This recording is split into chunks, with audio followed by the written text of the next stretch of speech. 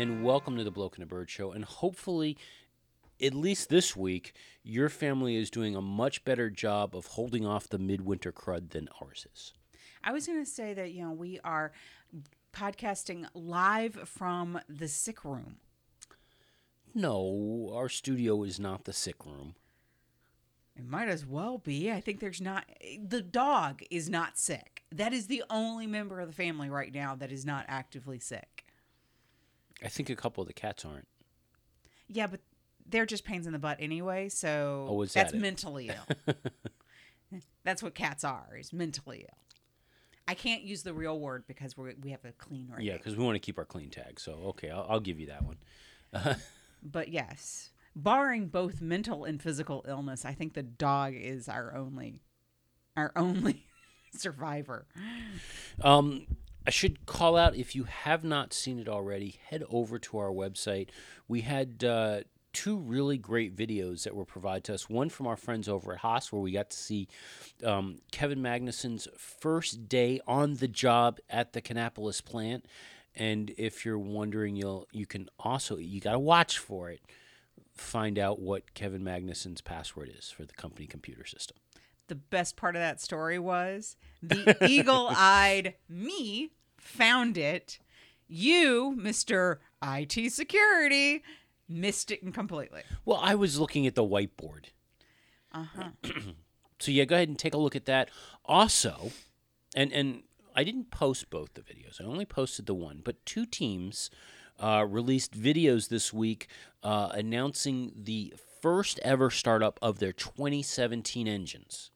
Both Toro Rosso did and Mercedes did. Mm-hmm. And we posted Mercedes' video with a very in-depth analysis, as you would expect from us, of Mercedes' 2017 engine. Yes, I have to tell you that is the single most technical analysis I have ever read of an engine by you. Okay, because I was going to say, it is certainly in line with, I think, the expectations that we are giving everybody when it comes to in-depth technical analysis. Exactly. So, yeah, go ahead and take a look at that. Like I said, I didn't share the Toro Rosso one. Mostly because we didn't have new technical analysis over their engine starting? Well, that was some of it. The other was that it was... They were making it a big deal over, everybody wants to be around for the start of it. So it was the whole plant running to the room to go see the engine start. And you didn't care about seeing the janitor run across the plant? Well, the problem was after about a minute and 30, I'm like, all right, we get it. Now, just start the dang thing, please. I understand. Okay. Too much drama, not enough engine. Yeah. Excellent. Now, the big question that I have for you is everyone's single complaint about Formula One is how loud are the engines? Are they loud enough? I don't think you can judge based on what we have seen so far. Okay. I mean, keep in mind, this is control, professional driver, closed course, inside the lab, So TBD if this is a loud enough engine. Yeah. Okay. And personally, I've never really cared one way or the other when it came to that. I understand that. That's kind of why I asked you. Okay. But, yeah. While we're on the subject of engine manufacturers. Okay. Long before, actually it was 2004, I think, was the last time Ford participated in Formula One. And they did so as an engine manufacturer. They did so with Eddie Jordan, with the Jordan team. Okay. Well, they are renewing their commitment to some motorsport series. Last week was the 24-hour race down in Daytona, in which Ford participated. And I think this is the second year that they've participated in that. And that's marked a return to WEC for Ford. They'd been out of it for several years. They have come back and have put together a renewed presence in the sport. Well, as a result of, because a lot of the motorsports journalists that cover the Daytona race, since Formula One isn't going on, they're also Formula One journalists, and there is some cross-pollination between the two. So when some folks got the chance, they went up to Ford's head of performance, I believe it was, Director of Ford Performance, Dave Persiak, and they asked him, what are your plans in the motorsport space? Are you looking at possibly a return to IndyCar? Because apparently they ran in IndyCar for several years. Or even possibly a return to Formula One. To which Mr. Persiak over at Ford Performance said, no. So we're not looking to do either one. In particular, when it came to F1, he said, I don't see us getting into that anytime soon. He says, and this should not be a surprise to anybody, Formula One is so expensive. If you look at every series we are in right now, there is a relevance to all the goals and objectives we have in developing our tools, technology, and people, and translating that into road cars. Every series that we're in has an element of that. Interesting. As a complete and utter diversion to that one. No? No. Okay. Because I'm not done yet. Yes, sir. Because, the question, okay, this is Ford. Uh-huh. They're not. When you think Formula One and racing pedigrees, most people don't necessarily, especially newer fans, don't think of Ford. That was kind of why I dismissed it. But the reality is, in terms of number of wins through the history of the series, Ford is number 2. Really? Ferrari has 225 wins as an engine manufacturer, and Ford has 176. The next closest is Renault with 168. That's why I didn't want you to divert me.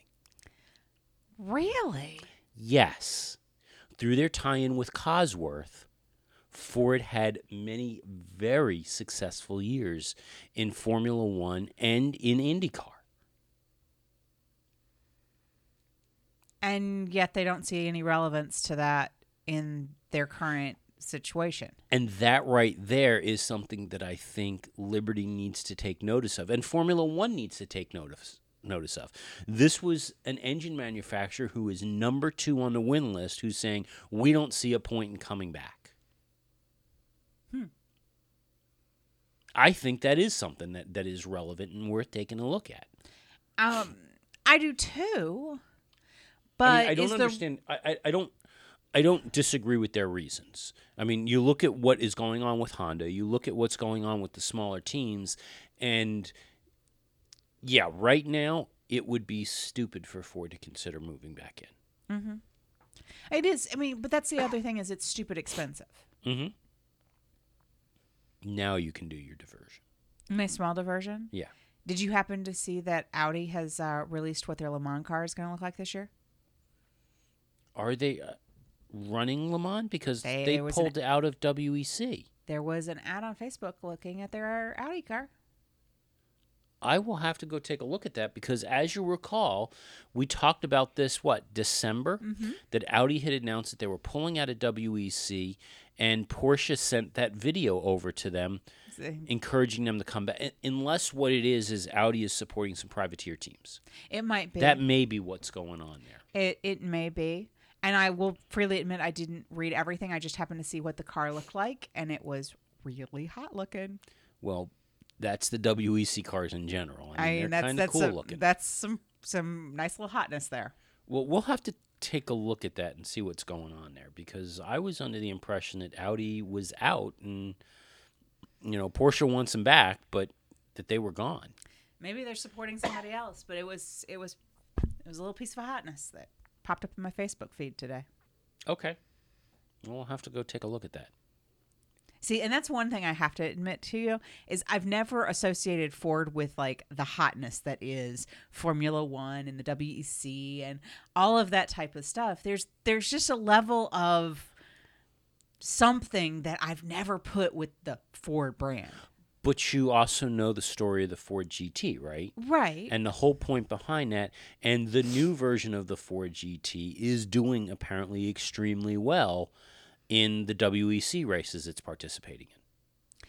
And that's all fine and dandy. I just don't, when you think about it. Okay, let's put it into real terms. When you think of the manufactured cars, the publicly available cars Mm-hmm. of the teams that have them. Yeah. what do you think of when you think of a Ferrari? Well, yeah, It's got a little hotness to it. Their halo cars are sports cars, where with Ford their halo cars are typically either the Mustang or the F-150. Right. And you kind of see, the F-150 going to a tractor pull, not to Formula One. Yeah. You look at the Mercedes. Even though the Mercedes has got a station wagon in its lineup of cars, you still see, pedigree. Yeah. You don't see the Ford Focus having, racing pedigree. Well, it depends, though. I know there's people that race the Focus. And not the Focus, but the Fusion, that has been in various guides, and even the Taurus in various guidelines, has been the best way I can put it is bodywork template for Ford and NASCAR. Yeah, I know, but... And you don't consider NASCAR real racing, which is one of the things. I'm such a snob. Actually, I know. I think the better way to phrase that is you don't consider NASCAR interesting racing. Exactly. I consider it like Bubba racing. I'm sorry. I'm a snob. I freely admit this. That's Tim Taylor, care of Tool Time. P.O. Box 327. Yeah.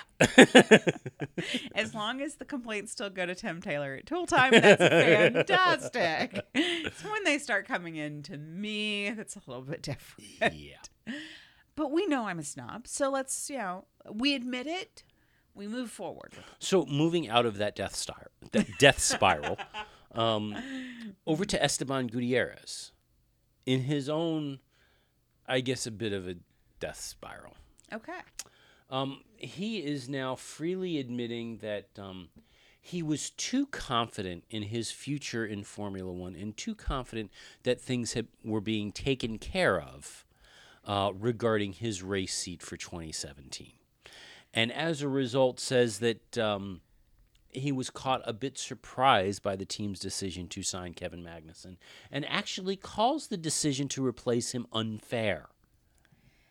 Does he live in the same world that we do? I just want to review for a minute because I believe I am correct. I may be wrong on the exact number, but I don't believe that Esteban Gutierrez earned Haas a single point. That would be correct.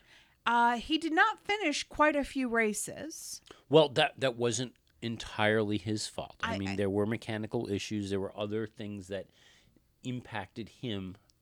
Impacted, yes. Yeah. But still did not earn a single point, where his counterpart, Roman, earned all the points. Yeah. And yet he thinks that it was... and Kevin Magnussen, I believe, did earn points last year for Renault, right? I think he might have gotten one. I mean, it may not have been a lot of numbers, but let's face something. it, Kevin Magnussen has been on the podium before. Correct. And yet he thought that it was undeserved that he got replaced. You underperformed, you complained loudly, and you're shocked? Well, Esteban calls the decision to replace him unfair. And he requested some talks with Gunther Steiner, who's running the team, and appointed a new manager, Adrian Fernandez, who's a former IndyCar driver, to take over in wake of this. Apparently, he held the talks with Gunther Steiner by phone, not in person.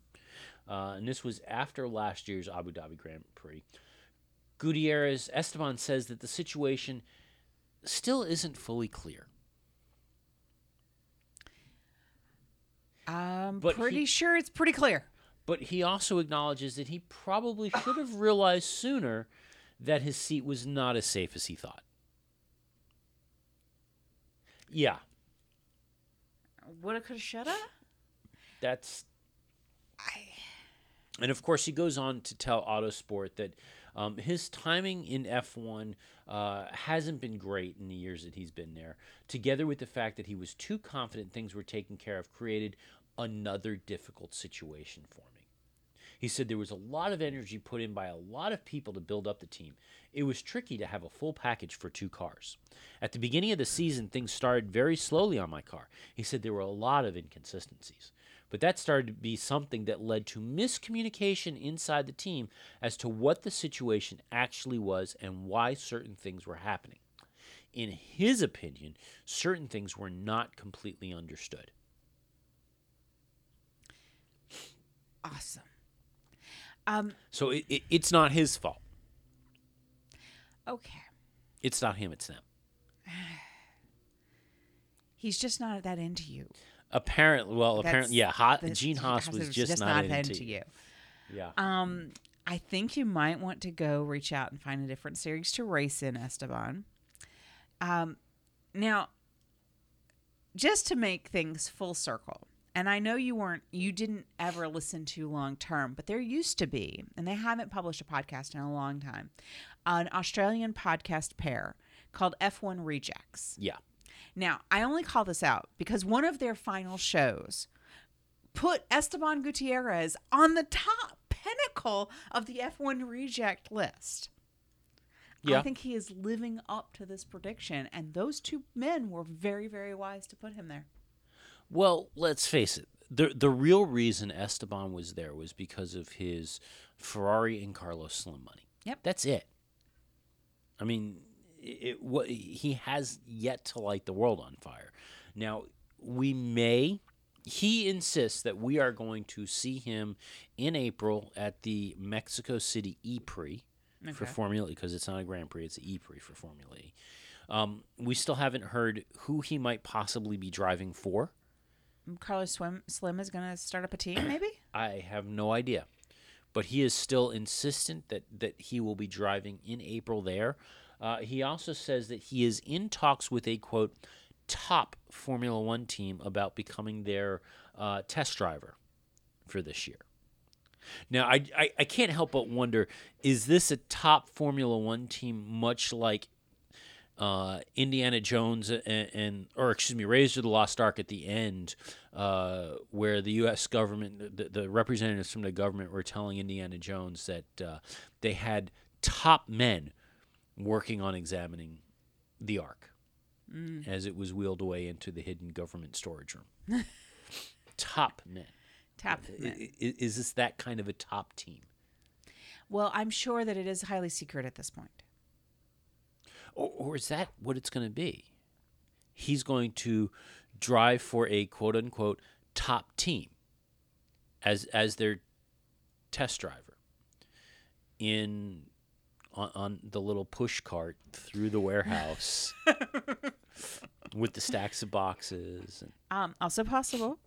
At an undisclosed location. Perhaps he will be a test driver for one of the many of Monisha's Russian billionaires. Yeah, but I don't think anybody would associate that as a top team. But Monisha thought they were a top investor opportunity, so therefore, as one can be persuaded. I think that ultimately, at the end of the day, what this opens up is the debate once again of the right for paying drivers to be on the grid and what their expectations really should be. Are they getting a misunderstanding of their level of performance or their security based on the fact that they're really only on the grid because they have money? And that's the thing. It's one thing if the financial backing makes it a little easier for a driver with talent to get a seat, because it is extremely hard to get a seat. It's another when the only reason for a driver to have a seat is because of the money. Pastor Mulder. Well, see, that's actually, you bring up the exact point I was going for, which is people that have these big bank accounts bankrolling their careers. It's awesome for these smaller, low-level teams to have an opportunity to bankroll some development, to be able to move forward. Yeah. And so they might take a, let's say, second-rate, lower-end driver that comes with a package to encourage development, as opposed to somebody that they would cost them twice as much, both their salary and the loss of the development dollars. That might be a slightly better driver. That's, I think, a very good deal. It advances the sport. It advances the mid-level and low-level teams. I'm okay with that concept.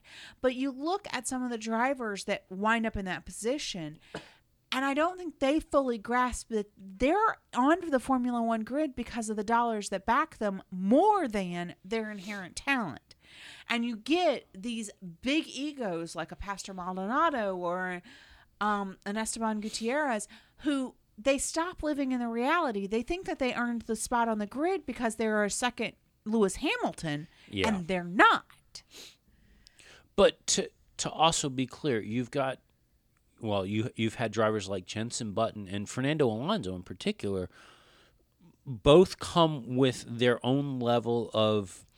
There was money that came with them, as much as yes, the teams are paying their salaries, but there were sponsors that followed them. Correct. And the drivers themselves, Jensen in particular, was known for attracting sponsors to the team, even if they were not his personal sponsors that were bankrolling his career. My understanding is that Santander, in particular, the bank, was a very big backer of Jensen, and also of Fernando. Well, I know that that bank, their sponsorship within Ferrari came when they got Fernando. Yes. And then moved. There's still, I think, I think Ferrari still has some residual tie-in with Santander, just not at the same level. And I never saw anything in terms of joint advertising campaigns with Fernando and Santander as we did with Jensen. You mean the ATM with Jensen inside? The Jensen button, yes. Anyway, I think we can move on from beating that horse completely dead. But I do think that it gives a false sense of right and security to these paying drivers when they lose sight of the fact that you're on the grid because you come with a bank account, not because you earned the spot from your own record. Now, I mean, granted, people have come to the grid. They've got impressive. You have to be able to drive. Yeah. Or you're not even going to get the sponsorship to help you get further. Yeah, I'm not saying that I'm as good as Esteban Gutierrez. Well, I was going to say, just because I might have the $30 million check from PD Vesa doesn't mean that any team is going to give me a drive. Well, exactly. I mean, let's not misunderstand here. I earned as many points in Formula One last year as Esteban Gutierrez did. I don't want anybody to lose sight of the fact that we are equal in the number of points that we earned in Formula One. He just drove 21 more races than I did. Actually, I think I earned the same number of points in Formula One as 4 other active drivers in Formula One. Pretty impressive. I mean, however, Pascal Wehrlein and Stoffel Van Dorn both scored more points than me. And Stoffel only drove in one race. I know, that says a lot right there. I mean, let's just be very clear here. Stoffel might have outdone you. Yeah, I was showing up in one race. Okay. By a man named Stoffel. Yeah. That every time I see it in print, I keep wanting to call him Soufflé. Well, the team calls him Stoff. Yeah, whatever. So we know Paddy Lowe left Mercedes. Yes. We know Pat Simmons has left Williams. And we assumed that there would be a giant 3-card Monty trade-off, right? Well, you throw that in with also Valtteri leaving Williams and headed over to Mercedes as well, and you got to kind of wonder as to what's happening there. But word this week is that quite possibly, at the very least, Valtteri's move isn't related to what's happening with Paddy Lowe. Okay. According to Autosport, and several other outlets have picked up on as well, we don't have anything solid yet, other than a couple of things are saying we're hearing rumors that this is what's happening. yes, Paddy Lowe is going to move to Mercedes or move to Williams as expected. However, he's also expected to be a major shareholder in Williams. He'll be picking up enough shares, and we don't know the precise nature of his position and what's going to happen, but according to Autosport, they expect that Paddy will become a main board director alongside Deputy Team Principal Claire Williams, Group CEO Mike O'Driscoll, and non-executive chairman Nick Rose. As a director, Lowe's position within Williams will be more senior than what Pat Simmons held, as he is understood to have bought a stake in the team. Wow. Yeah. Interesting. Possibly he is buying the stake that at one point Toto Wolff had.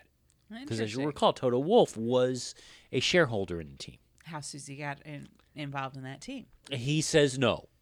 I say yes. I think the entire world says, yeah, okay, whatever, dude. I call shenanigans. Yeah. The whole world says, yeah, whatever, dude. But he says no. I call shenanigans. Now, it's expected that he will start work with the team on March 1st, but I guess there's still some final details of his departure from Mercedes that need to be resolved and have not been. Paying out the vacation time and his gardening leave. Yeah. Now, this is essentially a return to Williams for Paddy. And Paddy has seen some great success over at Williams. Paddy was responsible for leading the design of the active suspension systems that were considered to be a key aspect of the performance of the 1992 Williams car, which won the world title for Williams and Nigel Mansell. That's cool. Yeah. Now, as for Pat Simmons' future, Pat says that he will not be joining another Formula One team. He will not? He's done with Formula One? It's dead to him? Well, no, he's not said that. He's got apparently, and he's had for a while, I guess it's a design firm, Autosport design firm that he's going to be turning his attention to. Oh. So, and I think the firm has done some business with a few of the teams. So he won't be returning to a direct role with a team, but he will be focusing more on the design firm. He says he spent January looking around at what possibilities there might be. He's on holiday in February, and during that time, he'll decide on some of the things he might do, and then in March, he'll start doing them. Yeah. He wants I want to to do be on different holiday things in February. Yeah. Well, maybe we wouldn't have gotten sick. I know. I blame you for getting sick. And Rob Smedley has commented on this year's rules. Okay, what does Rob have to say about it? Well, he says that, a lot of what car development is in Formula One, it's taking the rules package as presented by the FIA and FOM and looking for the loopholes that give you an advantage. Well, that's the Andrew Newey method. Yeah. It's not cheating if there's no rule that says you can't do it. Right. It's riding the razor's edge of the rules. I mean, that's where Adrian always found the percentages and things like that. But what he says is that with this year's rules, and with every revision of the rules, it becomes harder and harder to find those loopholes. Well, and he said in particular, in the last several years, because of who makes up the technical committees that are creating the rules, and that it is the teams that have an interest, everyone who's involved is looking for ways to close off the loopholes from their competitors. And it becomes that much harder to find said loopholes. Right. Well, I mean, part of it is to be expected. I mean, part of that is the water is wet. As the sport develops over time, you create less and less radical changes, which is what we talked about a couple of weeks ago, talking about that, that's why we don't have 6-wheel cars on the track anymore, is that these radical ideas keep getting smaller and smaller. And now we're looking for, percentages of inclines on fins to be the radical changes. And it becomes less obvious what the differences are between the cars. So what Rob had to say is that the senior technical people in the teams are of the mind that we're all looking for a loophole. We're all trying to get the start on our competitors. But as these rules get written, and because it's a collaborative process involving these senior technical people, and it's written by people who are looking for loopholes, then the loopholes are pretty much closed off in the regulations. This set of regulations has been very much at the forefront of that. We've tried to close down the loopholes as and when. Do loopholes or areas of high exploitation still exist? Of course. Have we or other people found them? It remains to be seen. Interesting. Now, there was also an article this week that managed to get a couple of other angles of the images of the Manor car for 2017, other than just the original nose-on one that we first saw that was put out by the team.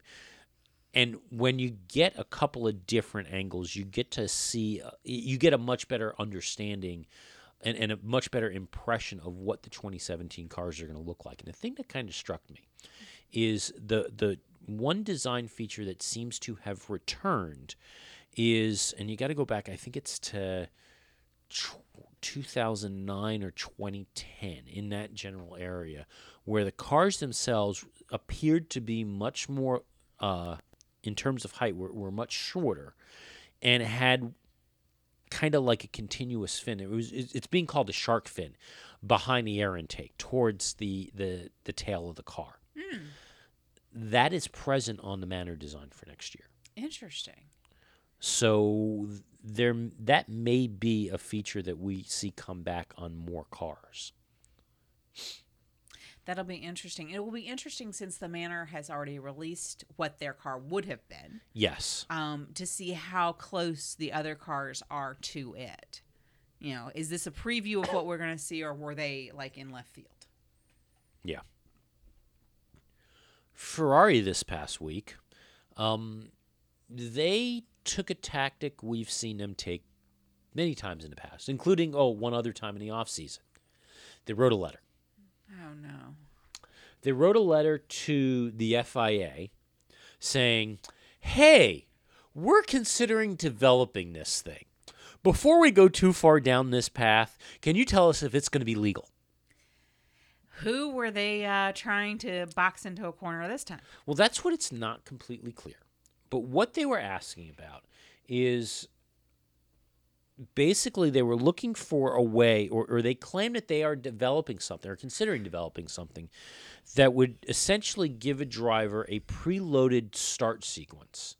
And it's been likened to like a launch control type of a thing. But basically it allows the driver in the run-up to the start to try out various settings, and if they are comfortable with them and like them, preset them into the car so that when the lights go out, they kick off this preset start sequence, and away the car goes for the perfect start. Oh. In a nutshell, that's what they claim that they were looking into, and sent a letter saying, hey, can we do this? To which the FIA said, yeah, no. Can't do that. It's not clear if this is because truly they are trying to research this and wanted to honestly know if it's legal, or if it's they got wind that somebody else was doing it and they said, yeah, we can't pull this together fast enough, so let's just throw it at the FIA and see if the FIA will ban it, which we've seen them do in the past. All right. Interesting. I wonder who was trying to do that, or how they would have found out that somebody was trying to do that. Yeah. I mean, really? It's a kind of an ingenious thought of, if the driver pre-programs what they want to happen at the start, it's still a driver-controlled start. Yes and no. Because what the intention behind that rule, and apparently it is still the requirement that the driver is fully in control of the start. And the thought is, by doing this pre-programmed sequence before the start, they're not in control of right, the start. And instead they get to do a little testing to see what makes the most sense before the actual start. and then they're just programming it into the car. But, okay, beyond the programming it into the car part, they do practice starts. They do test what makes the most sense to do the starts. They do, but it's still reliant on the driver when the lights go out to make that sequence happen, as opposed to push the button and the car snaps into whatever The sequence of it settings wanted needs do. to be. Yeah. It's a difference between setting it up 5 minutes before the start or having to actually go through all of the sequence As it happens, yes. As it happens, yeah. I get the difference, but an interesting concept to push the rules. Speaking of Ferrari, while we're on the topic of Ferrari, the minor story, this coming week, Pirelli is doing one of their tire tests. Right. They will be using the Ferrari mule car to do that. I know you were, on the edge of your seat. You wanted to know what was going to happen. Wow, was I ever. This kept me up last night. Thank you for sharing so that I can sleep peacefully now. I thought so. Thank you. They're also, and this is, I think, going to be something to keep an eye on. Ferrari has let word get out that they are trying a new design of the pistons in their engines to improve efficiency and improve power. But from what it sounds like, because it changes the pressures in the engine and stuff, I don't want to get into the technical details, but this could be a somewhat on-the-edge move for Ferrari performance-wise. That either it's going to pay off and work well for them and deliver them more power, or they're going to end up with a much more unreliable engine that's going to blow up and cause all kinds of problems along the way. Fantastic. They're also apparently expanding the use of 3D printing, both in the manufacturing of the engine and in some of the aero bits. And we know that some of the teams have been playing with some 3D printing so that they didn't have to go and ship broken parts to the track or replacement parts to the track, and so that they were working towards that. Well, it sounds like Ferrari is trying to go and expand on that a bit more. We don't have the full details of what they're doing, but they are saying that they're trying to leverage that more than they have in the past. Okay, that could be kind of cool. Hey, you broke a front wing. Let's just print you up a new one. Yeah, let's go ahead and trackside in the garage spit that out. Yeah, we'll print up the bent fin that you bent as you bumped into Seb.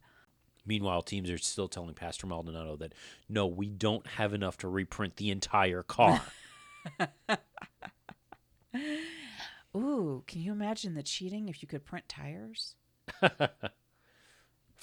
Ooh. Yeah, chew on that one for a little bit. Only if they can get the compounds right. I know. The other bit of Ferrari news, and this is one that I think bears watching.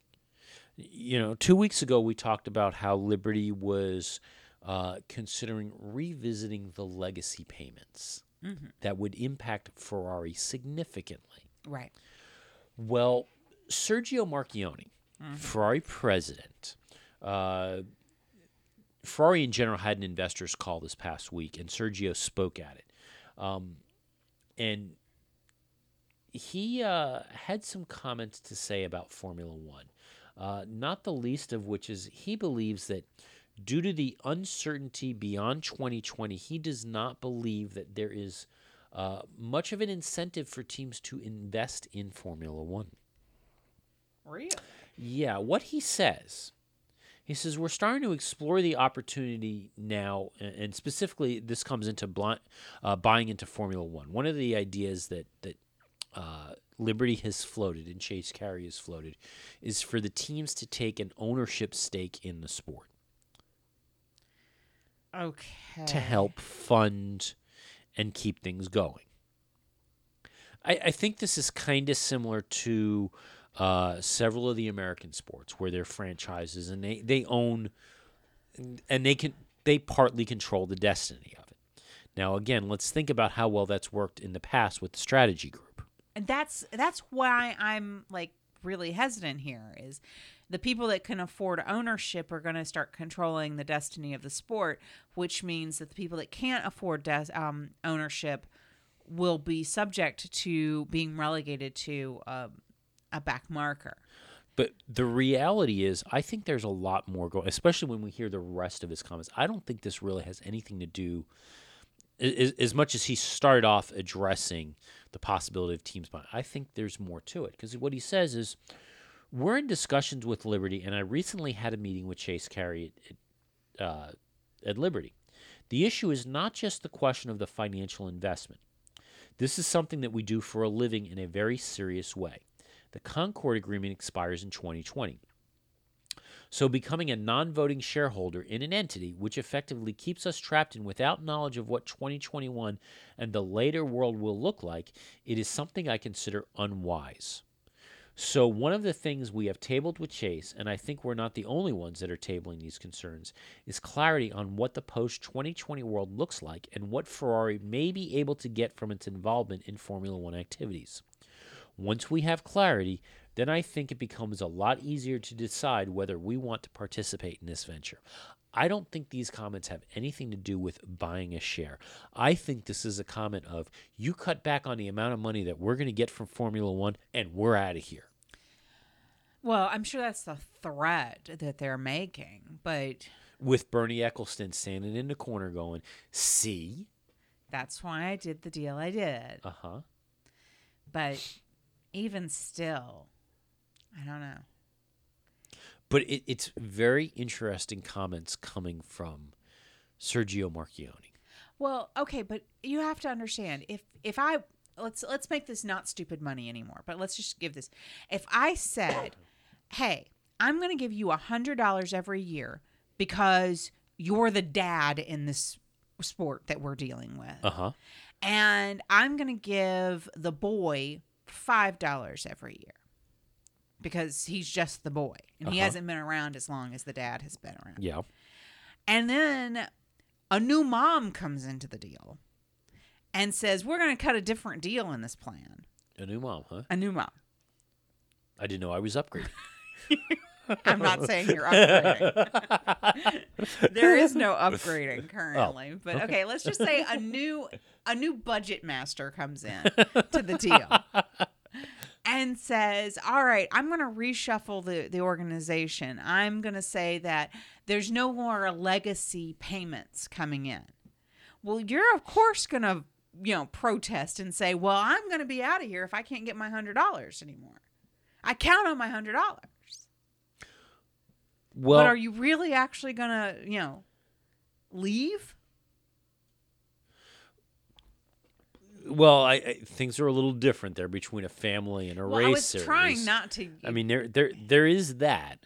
And now you're forcing me to jump ahead a little bit. I'm sorry. Because the thing that we have to make clear, and Sergio touches on it a bit here, is we're still under a commercial agreement until 2020. Right.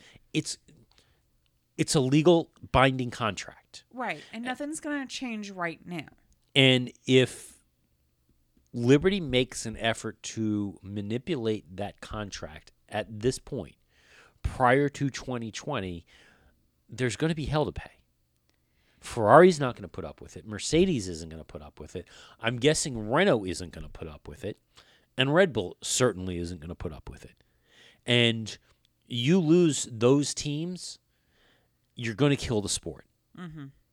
And you're not going to attract anybody else to come in to replace them with this idea of, well, yeah, we had a contract with them, but I've altered the deal. Pray I don't alter it again. Mm-hmm. I mean... No, but I think what Sergio is talking about is, what does post-2020 look like? Give me a glimpse of, are we going to continue under the status quo, or are you going to make left turn changes to what the post-2020 looks like?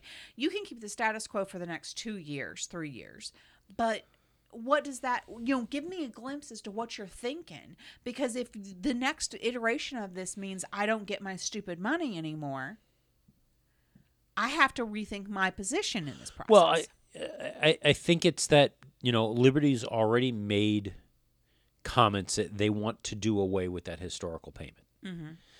And this is Sergio saying, if you do that, we're not going to be particularly happy. Right.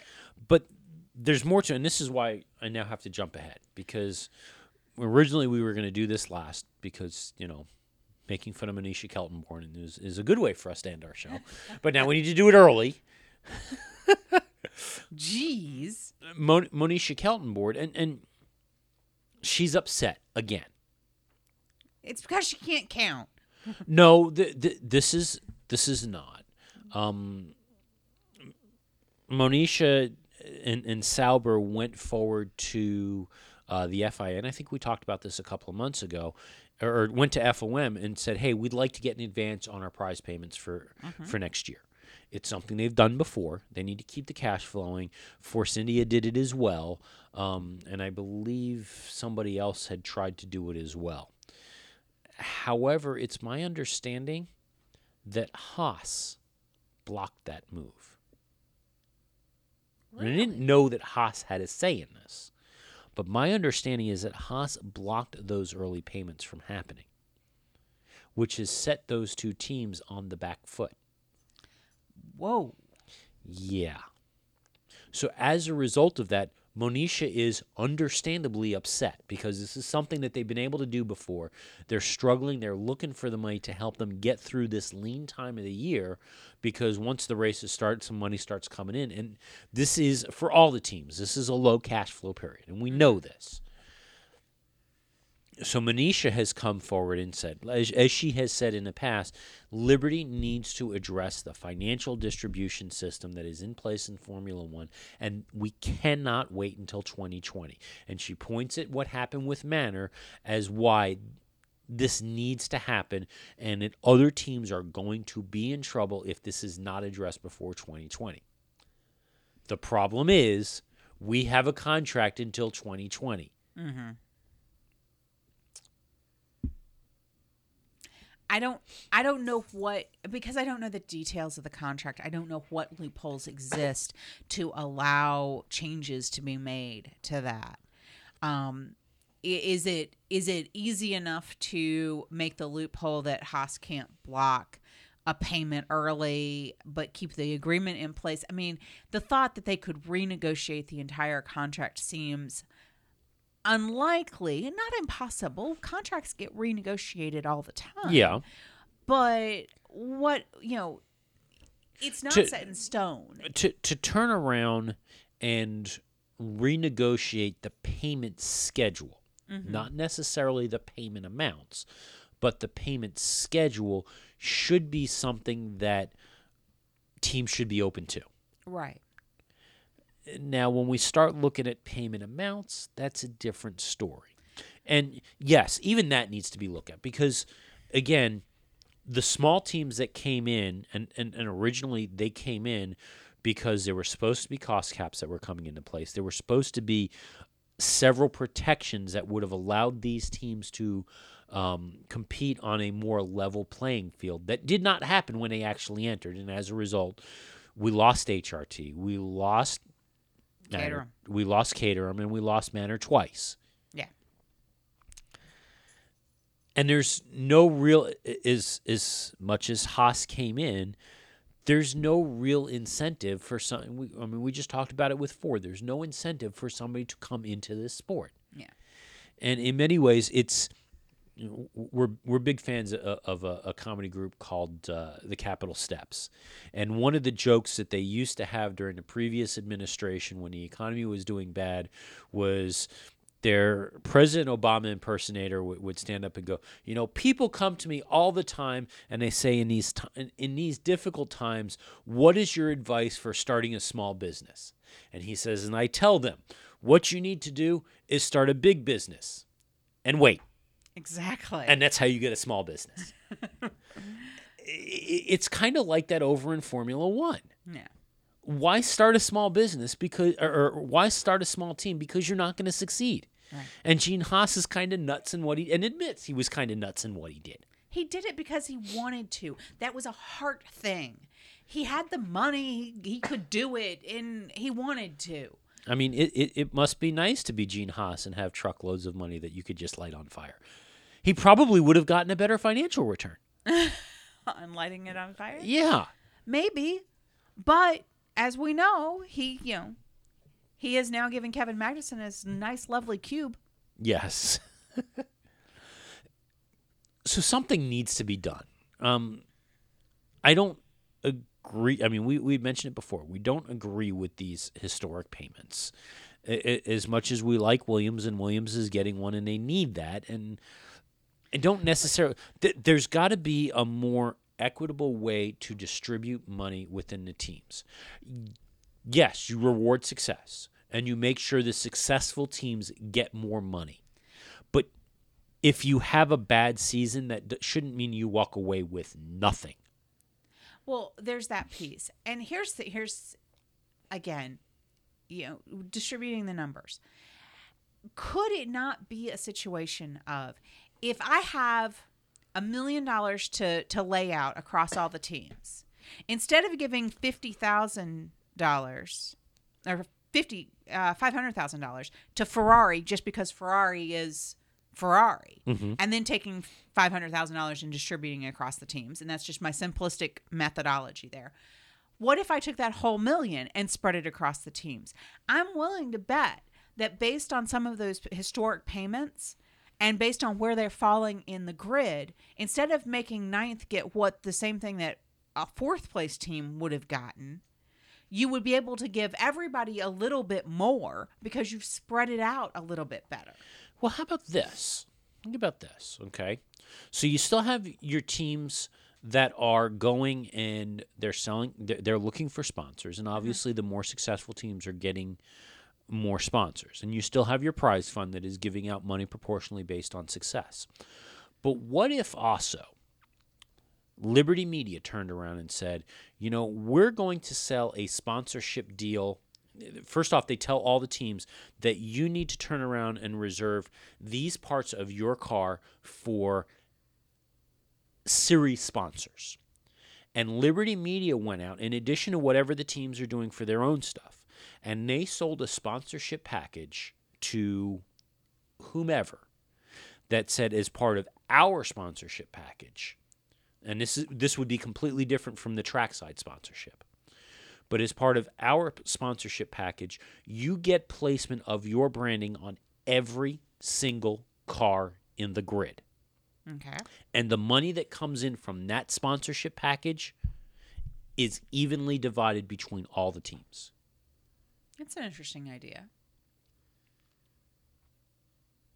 So that no matter what car they focus on the TV, your branding is shown no matter what, because it's on every single car. And imagine the value you get because every single car on the grid carries your branding. And there are a couple. I mean, obviously Pirelli has that.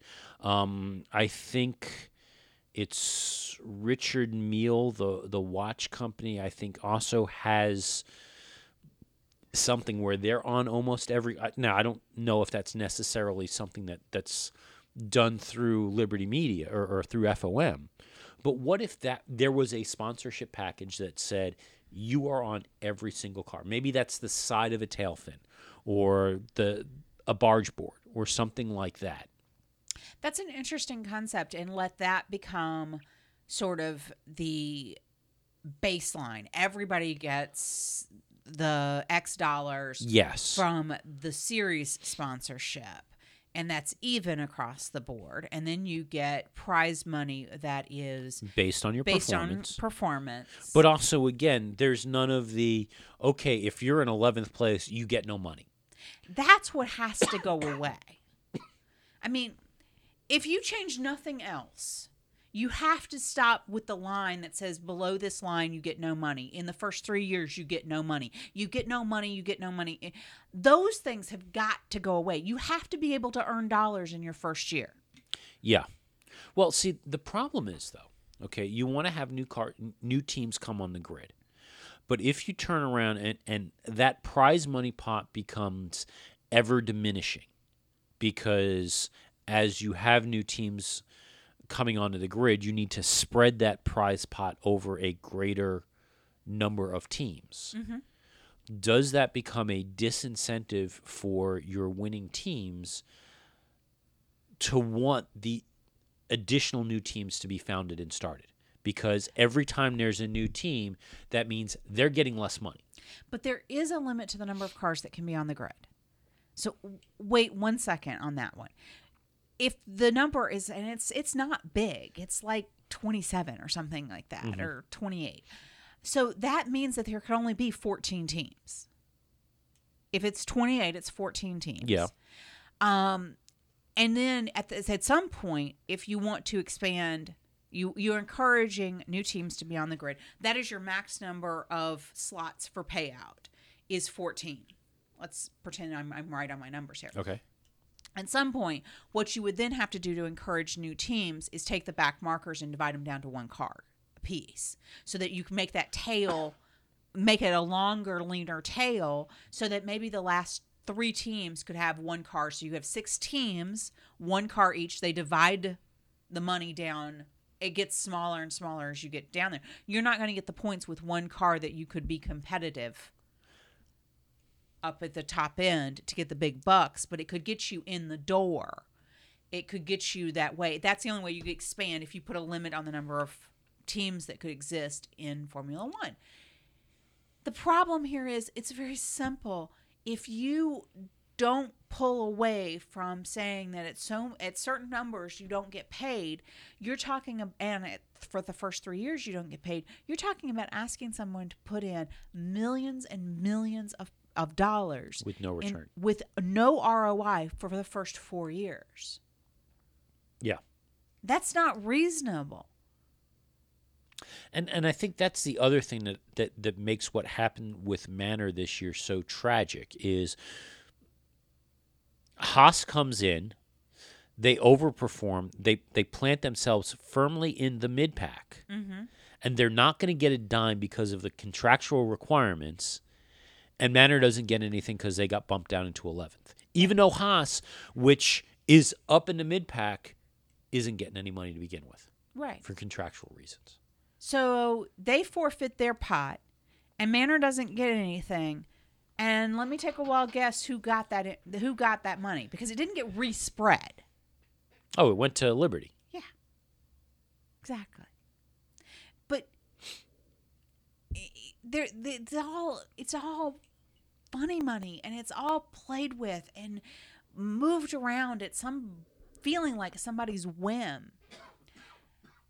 And nobody appreciates that feeling. And when we get down to it, Formula One is a sport, but it's also a business. It's got to show a positive ROI or people won't continue. I don't care if your name's Ferrari or not. And if the only reason Ferrari's got a positive ROI is that heritage payment, then they suck at the sport. Well, keep in mind, though, Ferrari's position is that the only reason why they manufacture cars and sell cars is to fund their racing efforts. Okay. They believe that they are a racing and performance company that happens to sell cars, not the other way around. And that's fine. But if the only reason they can make their Formula One division have a positive ROI is a heritage payment, if that is the linchpin, then they suck at racing and performance. Is it that, or is it because of the amount of money it takes to be successful in Formula One is so large that even a niche performance high-end car manufacturer can't go and be competitive without additional assistance? Because Mercedes is a mass market company that is plowing a metric ton of money into the program. Red Bull is plowing a ton of money from their highly successful drinks business. But see, you don't do that at that level unless there's some form of a positive ROI, no matter how far out you go. Is it that the division of Formula One loses money, but the positive goodwill and the advertising dollars offsets that? I mean, that's what they Red believe. Bull is not, can Red Bull say that because we compete in Formula One, we sell more energy drinks? It is entirely possible. But that's why they're in a sport, is because they believe that the sport fits in with the image that they want their brand to have of being extreme. Right. But at some point, somebody looks at a balance sheet and says, as extreme as this sport is, and it fits in with our branding, it no longer pays us to do it. We have to win enough. It needs to at least come close to breaking even when we put it down on a balance sheet. Ferrari's heritage payment is so out of scale from everything we hear. It's not like it's like 10% more. It's off the charts out of scale. If that's what's making that balance sheet balance, then everything's out of whack in their system. Well, everything's out of whack in Formula One in general. In Formula One, I'm flipping it on its head and saying if that's the only way you can compete in the sport is to have that heritage payment, you need to rethink your dedication to the sport because you're obviously funneling money elsewhere. Okay. While we're talking about money and payments and finances, again, I'm shifting the order a little bit. McLaren, Which is good because I didn't follow the order in the first place, so we'll keep going forward. McLaren's Zach Brown. Yes. He has said that 2018 will be a game changer for the team. And part of that is he is committed to finding the team a new title sponsor. And the team hasn't had one since Vodafone left them. Right. Possibly driven away by Ron Dennis. Okay. But he says that the team absolutely has to find a title sponsor for 2018. He actually says that he does not believe the team can go very much longer without a title sponsor if there isn't one in 2018. Wow. He believes that the situation is critical. He does say that the team has made significant improvements and has moved forward in quite a few areas that may not be visible, but he believes all of those areas that they have moved forward in will assist them in getting that title sponsor. He does say that it's not going to happen in 2017. He said this year's a wash. It takes about a year to go in and work with a major corporate sponsor to get these deals in place and make it happen. But he says that he needs to find a sponsor for 2018. Well, we've been saying that McLaren needs a title sponsor for a while, so I'm glad to see he's drawn the line in the sand that says it's going to happen now. But it's needed. I think the question is though, will that title sponsor be? Will they be paying the same kinds of crazy money that Ron Dennis was initially demanding? Because the word was that Ron Dennis was demanding a minimum of $50 million a year. It was either $50 million or £50 million a year to become their title sponsor. But since they weren't having the success and the performance to back that up, nobody was interested. Right. And I think that hopefully Zach Brown realizes that this year they need to show success to be worth the money to be a title sponsor. Or they flip the model and they say, we're going to cut the price of the title sponsorship to get you on the car so that we can fund advancement. Now, we also haven't heard who is replacing ExxonMobil over at McLaren. Because as you recall, they walked off. They're now down with Red Bull. Mm-hmm. And by the way, Red Bull is still posting pictures from their event down in Houston last week with ExxonMobil. Wow. Yeah. Apparently, this has just been an off-the-charts thing for them. And I don't recall ever hearing about such an event with McLaren. Well, you know how Red Bull loves their events. That was one of the things they want to promote themselves. One of the things Bernie loved about them so much. So, yeah, I don't know who is going to be taking on McLaren from that perspective. Because that could be the other thing. If they don't have somebody to give them gas, how are they going to run the cars? True. In one further way of shedding the Ron Dennis legacy, McLaren has announced that they are renaming their car for 2017. Now, initially they had announced that the car was going to be called the MP432. Mm-hmm. Originally, that MP4, and MP4 has been something that has been in place at McLaren. It's been a tradition at McLaren since 1981 when, Ron Dennis took over the team. Originally, that MP4 stood for Marlboro Project 4 because the team's title sponsor back then was Marlboro Cigarettes. Right. However, when they lost Marlboro, as part of the change in the laws, Ron Dennis kept the tradition, changed it to McLaren Project 4. Got it. However, with him gone now, the new car name will be known the MCL 32. Ah. McLaren. Yes. And it is still planned that they will launch on February 24th. Very cool. Along with new teamwear. Which you are hoping will not include the gradient. Oh, please make it without the gradient. I've already sent that tweet over to McLaren. I am hoping that somebody at McLaren is listening because that gradient was just god-awful ugly. Now, when you talk about teamwear, I have to give a shout out to my buddies. Your friends over at Puma? My friends over at Puma. Okay. This year, thanks to, I'm going to claim it. I'm going to own it. Thanks to encouragement from me, they are actually carrying, the U.S. version is carrying 3 teams wear this year. So they're actually going to officially carry the Mercedes wear? Yes. And that's at the Puma online store? The Puma online store and the few Puma stores that are in the United States. Okay. Now, one of the things to note about the way Puma is organized, and Puma is a German company, they do support other drivers and series and all sorts of things out of the global Puma world. But all of the different localities worldwide pick and choose what makes sense for their location, and there's certain buying minimums that they have to buy into to pick up the sponsorship and extend it for like Mercedes or Red Bull and Ferrari, which are the 3 that they're going to be supporting this year. They had dropped Mercedes during the Schumacher years because they weren't doing as well in the United States. Red Bull was winning a lot of them, so as these things are, they're trailing. I had encouraged them, because that's part of my thing, to pick up Mercedes again as being one of the top teams. So they have picked up, obviously, they're going to pick up the top 3 teams of the year, the Ferrari, the Red Bull, and the Mercedes lines. They will be launching all of that teamwear in the next couple of weeks. So if you look at usa.puma.com, you will see it. Well, okay, here's my question, and maybe you don't know this. Okay.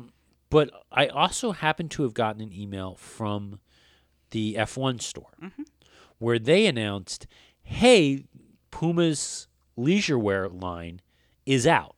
Yeah. Come check it out. Is that a different launch, and will there be different styles? I believe it is different styles than are available.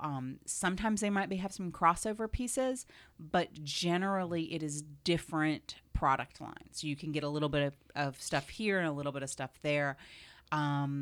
Like, for example, I don't know about some of the official team shirts and things like that. The Red Bull team shirt that we got was a one-off that I was able to pick it up at Puma. That's not something normally they carry in their store. Okay. And I should fan gear is what I would say.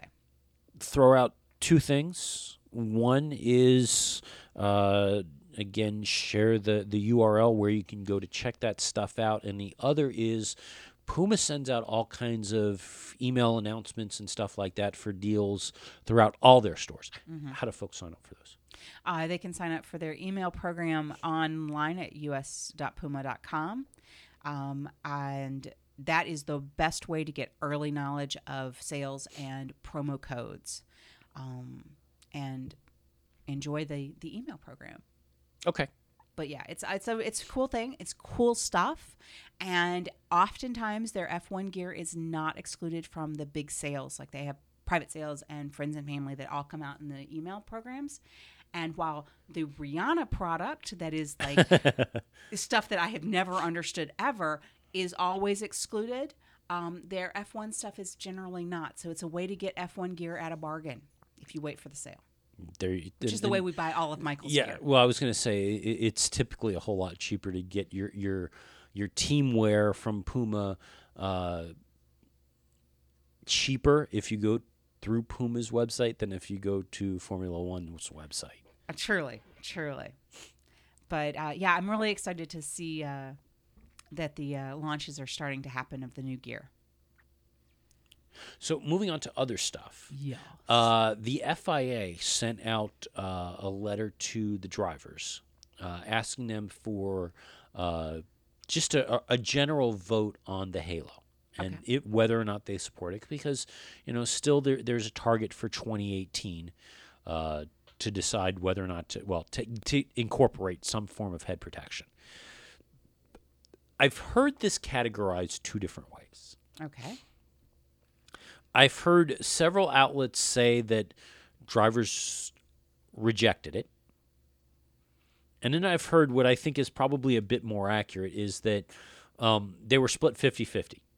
Either they like, and that was really what the response, I think it was like one off from a 50-50 of they don't like it and they don't want it.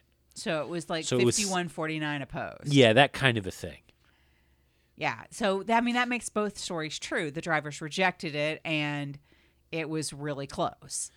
So there's still no final decision on the Halo. Now, as of right now, because it's up to the teams to decide whether or not they want to incorporate it, as of right now, all it takes to incorporate it for 2018 is a majority vote by the teams to amend the rules to introduce the Halo. After April 1st, it must be a unanimous vote. April 1st of 2017 or 2018? Yes, of 2017. It must be a unanimous vote to introduce it for 2018. All right. So we'll probably March is when we'll actually get, it'll start spinning up as to whether or not it's happening. Yeah. We do have some housekeeping news. Do we have any more Formula One news? Yes. Okay. We're not keep done. Keep going. I'm so lost in our list of things to do at this point, so I'm sorry. Nico Rosberg, he was Retired. asked this past. Well, yes, he's retired, but he was asked this past week.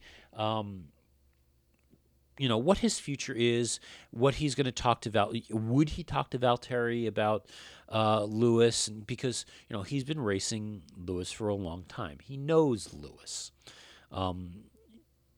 Possibly knows how to get under Lewis's skin, possibly doesn't. I mean, there's a debate about that. But what he has said is he will not advise Valtteri on ways to beat Lewis and how to beat Lewis. He says he will not do that. Valtteri needs to compete on his own. And he has also said that he is not, as much as he is looking at opportunities to get involved in motorsport in some way, he is not looking at Formula E. Interesting. And we also got word that from Felipe Massa, he had his test drive of the Jaguar Formula E car. All he would say is that it is a different style of driving. And that is the only word that we have gotten from his test. Interesting. Just to give you an idea of some of the expectations that Renault has for Nico Hulkenberg, they said they want to create an iconic driver-team association between Nico and the team. Interesting. So what they're thinking of is, right now when you think of great success, you think of Lewis Hamilton and Mercedes, Sebastian Vettel and Red Bull, Michael Schumacher and Ferrari. They want to create the same kind of partnership between them and Nico Hulkenberg, which I think is great. I think it's also a little too soon to try and do that. Well, Hulk is going to have some success to have that iconic relationship. That's it. I mean, everyone that you just named, they were world champions at that team. I get it, but you have to have the success. You don't sit back and you talk about, I don't know, Maldonado at Williams or something like that. Oh, no, we talk about Maldonado at Williams. We talk about Maldonado at Lotus, too. I mean, come on. You don't It's just not a great association. Right. You don't, it's just, that's harder when you don't have the success. Yeah. You don't talk about Coulthard at Jordan. I mean, okay, yeah. Well, no, I don't think David Coulthard drove for Jordan. Who was the one that drove for Jordan that's now a commentator? It was. No, you're thinking Paul DeResta in Force India. Okay, also that, but somebody that drove for Jordan. I thought Coulthard drove for Jordan before he went to Red Bull. No, I don't believe so. The old Benetton team? Possible. See, I'd have to go looking. We'll have to go look it up. Yeah, you do have the book. Yeah, but it doesn't cross-reference like that. Oh, okay. It goes by race. Oh. I need by team. Got it. Our driver. I need some cross-reference pieces. Okay. We need a concordance.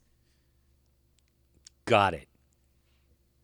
So Yeah, that's all I've got now because we had to jump ahead. Originally, Monisha was gonna end it for us, and we were gonna pick on Monisha more, but we've already done that. So All right. So obviously we have homework now for some cross-referencing of teams and drivers. But we also have some housekeeping. okay, We need to talk about the next couple of weeks. yes, actually we do. Since you have dropped bombshells on us, There's a little travel. I'm ever hopeful that we will still be able to put a show out next week. I'm just not promising. It will be a bonus show if we get one next week. okay. There will assuredly not be a show the weekend after Okay, what was the weekend after? President's Day weekend. We're not gonna have a show that weekend. We're not having a show that weekend unless you're going to do it, unless it's going to be the Bloke and the Boy show. Okay. I'm going to go be Amish. Oh, okay. That's when you're going off to your quilting retreat again. Yes. Got it. You say that like I do that every weekend, and I do not. Anyway, so because of travel for me, I will be out of pocket for the next couple of weekends, but I'm going to hopefully squeeze in maybe a short bonus show next week. Yeah, we'll see what we can get in. I don't know if we necessarily want to be gone for 2 weeks, but it also depends on what's happening. Although after President's Weekend, we start getting car launches. We get car launches starting after President's Day weekend, then we go into testing. Yep. And so then things like start looking good again. And then we head right into Australia. Because we are at this point, I believe, under 55 days until the start of the season. Well, we are starting to feel spring because I saw that the truck was loaded for the Cleveland Indians to head down to spring training. We are about a week and a half off of pitchers and catchers reporting, which is always the sure sign that spring is in the air. But have no fear, we're not going to start covering baseball. No. I only use it as a marker for, I only know that it is February 14th, the pitchers and catchers report. So spring is in the air, which means that we start launching cars. Then we have winter testing, although it's more like spring testing. And seriously, 2 weeks after winter testing is over, we are in Australia. Well, not us, but Formula One is. They're leaving us behind. Somebody has to hold down the fort in the greater Cleveland area. Apparently. To be the beacon of F1 hope. So, yep, just a reminder, we will try and have a show next week. We don't know if we're going to pull it off. But other than that, remember, if you're not sharing our stuff, you need to do that. Get the word out. We appreciate those of you that did share our stuff. Yes. And more shares, please. And on that, we'll call it a show. We are so glad you came. Bye-bye. Bye-bye. Bye-bye. Bye-bye now. Bye. Bye-bye. Remember, please discard all candy wrappers and popcorn containers in the nearest trash receptacle. Thank you. Okay, bye-bye now. Bye-bye. Bye. Okay. Are they all gone?